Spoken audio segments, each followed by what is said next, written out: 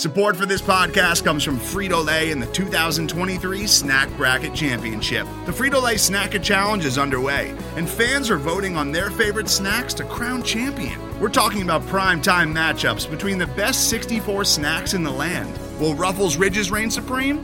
Can Doritos defend their dynasty? Or will Smart Food use their smarts for a surprise upset? Only you can decide. Get in on all the action for a chance to win up to $1,000 or a year's worth of snacks. Let your snacks be heard. Just go to fritolaysnacket.sbnation.com to vote and enter for a chance to win. No purchase necessary. Sweepstakes ends April 3rd, 2023. Void where prohibited. Year's worth of snacks awarded in the form of 52 coupons, each good for one bag of chips. See official rules at fritolaysnacket.sbnation.com. The following segment is from the off-day debrief on the SB Nation NFL show, where we're discussing your favorite team. Subscribe to the SB Nation NFL show to make sure you don't miss conversations like this one. I think they are going to get, the Colts now, are going to get two former Eagles quarterbacks, and neither of them are going to be Carson Wentz. So it's going to be Nick Foles. So the Eagles will trade Carson Wentz to the Bears, and obviously the Bears are not keeping Nick Foles if Carson Wentz goes there, because Carson Wentz will not stand for that dynamic. No, I think he loves Nick Foles. I think they're great friends personally, but not working relationship. Like, that's not going to happen. So the Colts actually were showing interest in Foles last year. I don't think the Jaguars wanted to trade him so much in the division, especially if the offers were similar.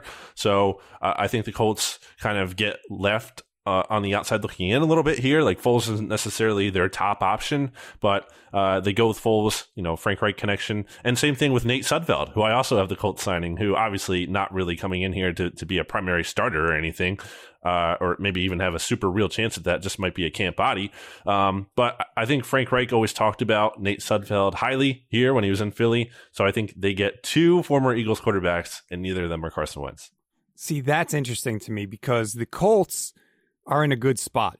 If you're an Indy fan, you're happy, because they do need a quarterback with Phillip Rivers retiring, but they're not desperate, I don't think. I think they have a team that's good enough around the quarterback position that they don't feel like we have to go crazy and make a move, which I think is frustrating the Eagles, because I think the Eagles know that the Bears are going to eventually win that sweepstake.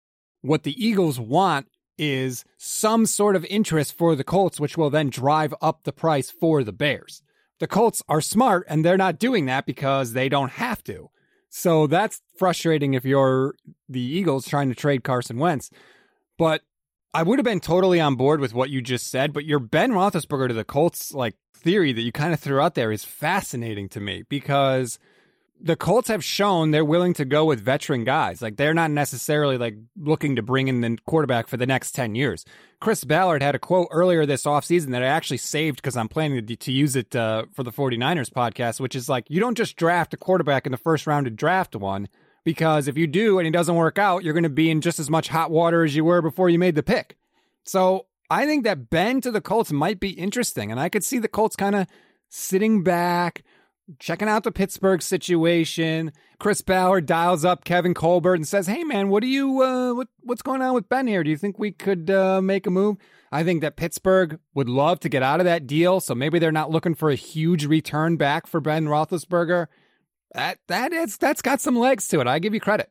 It's interesting. Well, I mean, you're the one who just made I brought it up, but you've just fleshed it out fully there, more so. I think it's interesting because the Colts are in a spot where you would think by now they would kind of just want to get their guy, right? Because they've had to go through this with Luck for a year, and then Brissett for a year, and then Rivers for they probably just want their guy. Ideally, right? They don't want to have to keep going through quarterbacks, but at the same time, like you kind of just said, I don't think Chris Ballard is going to just rush into something. They want their guy, but they're not going to just be like, well, we just have to get a guy, so we're just going to go get one. They're going to wait to make the right move at that position. And I think that's fine in the sense they have the job stability to do that. It's not like they need to win now. They made the playoffs, or they're 1-2 in the playoffs, since Reich got there, and they had a respectable season when Brissett had to start unexpectedly. So they're in a good spot. And I think with the Foles thing, bringing it back to my point, is that obviously he's not going to be probably your long-term answer. But if you're looking for a situation in that Nick Foles thrives in, it's one that has the supporting cast around him, I would argue, kind of like the Colts do in terms of one of the league's best offensive lines, a really good defense. Like, all the pressure is not going to be on Foles, and the cost to acquire him is obviously not going to be very much at all at this point. So I think, again, this prediction here kind of assumes they miss out on maybe some of the bigger swings. Like, I don't think they're going to get Deshaun Watson. I don't really think it makes a ton of sense necessarily to trade up for a guy unless they really love him. I mean, that would just take a big haul. I mean, that would take a big move for them to do as much. And I think if it kind of comes down to the point where they're not going to get those big tickets, and maybe I should have even put them in the mix for Dak Prescott, maybe that could happen. But assuming they don't get one of those guys and they kind of just reset here, I think they're kind of going to just do what they did with like Rivers and be like, all right, let's buy another year. Let's just not invest too much into it while we can still be competitive with a Ben Roethlisberger or a Nick Foles. And then you bring in a Nate Sudfeld too, just as a lottery ticket because he has experience with Reich, and who knows, maybe something works out. But yeah, I think it's going to be Foles, Sudfeld, and then I guess they're going to bring back Jacob Eason, who they drafted last year. Yeah, I wonder if the Colts were not kind of scarred by the whole Andrew Luck retirement thing. And what I mean by that is, they thought they had their guy. They thought they had the stud of studs, and he was going to be there for the next decade or, 15 years. And then all of a sudden, bam, Andrew Luck retires during the preseason and throws a huge wrench into all of their plans. I wonder if from that experience, they're like, you know what? Maybe we don't need to always be looking for the guy that's going to be here for 10 years. Maybe we need to just kind of figure this thing out in 1 or 2 year windows while this team is really good. And, we'll see where we wind up. It's a strategy of team building that I don't think has really been used, but I think their experience has kind of shaped them a little bit and to maybe go a different way. Especially when you look at the contract side of it, because they don't have that big quarterback contract on the books. They are second in the NFL in terms of cap space. They have $69.1 million. It's a nice amount.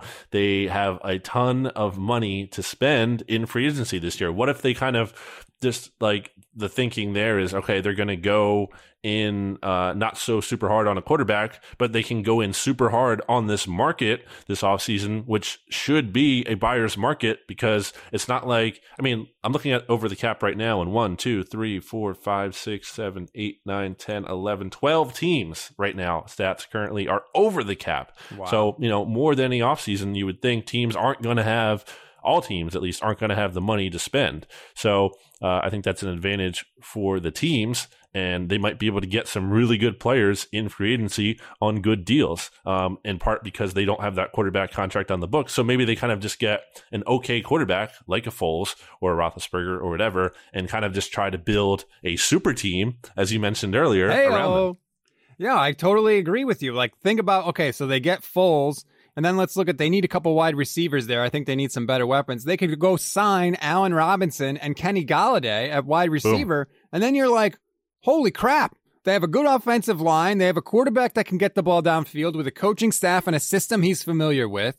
They have a good running back in place already. They have a really strong defense with Leonard and Buckner there. All of a sudden, the Colts are looking pretty damn good.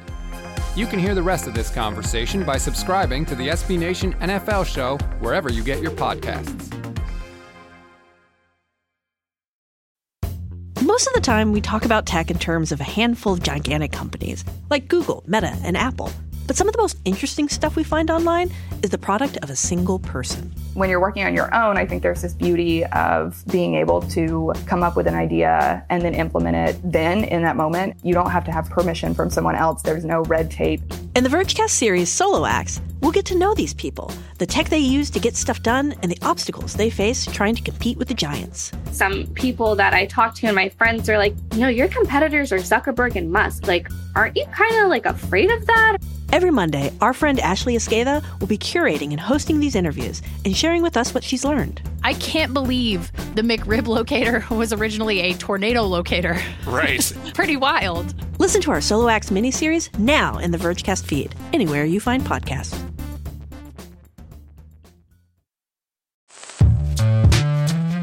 Hello, I'm Nilay Patel, the editor-in-chief of The Verge and host of Decoder, a business podcast where I interview CEOs about big ideas, the problems that come from those ideas, and how they make decisions. It is also surprisingly about org charts. It comes up a lot.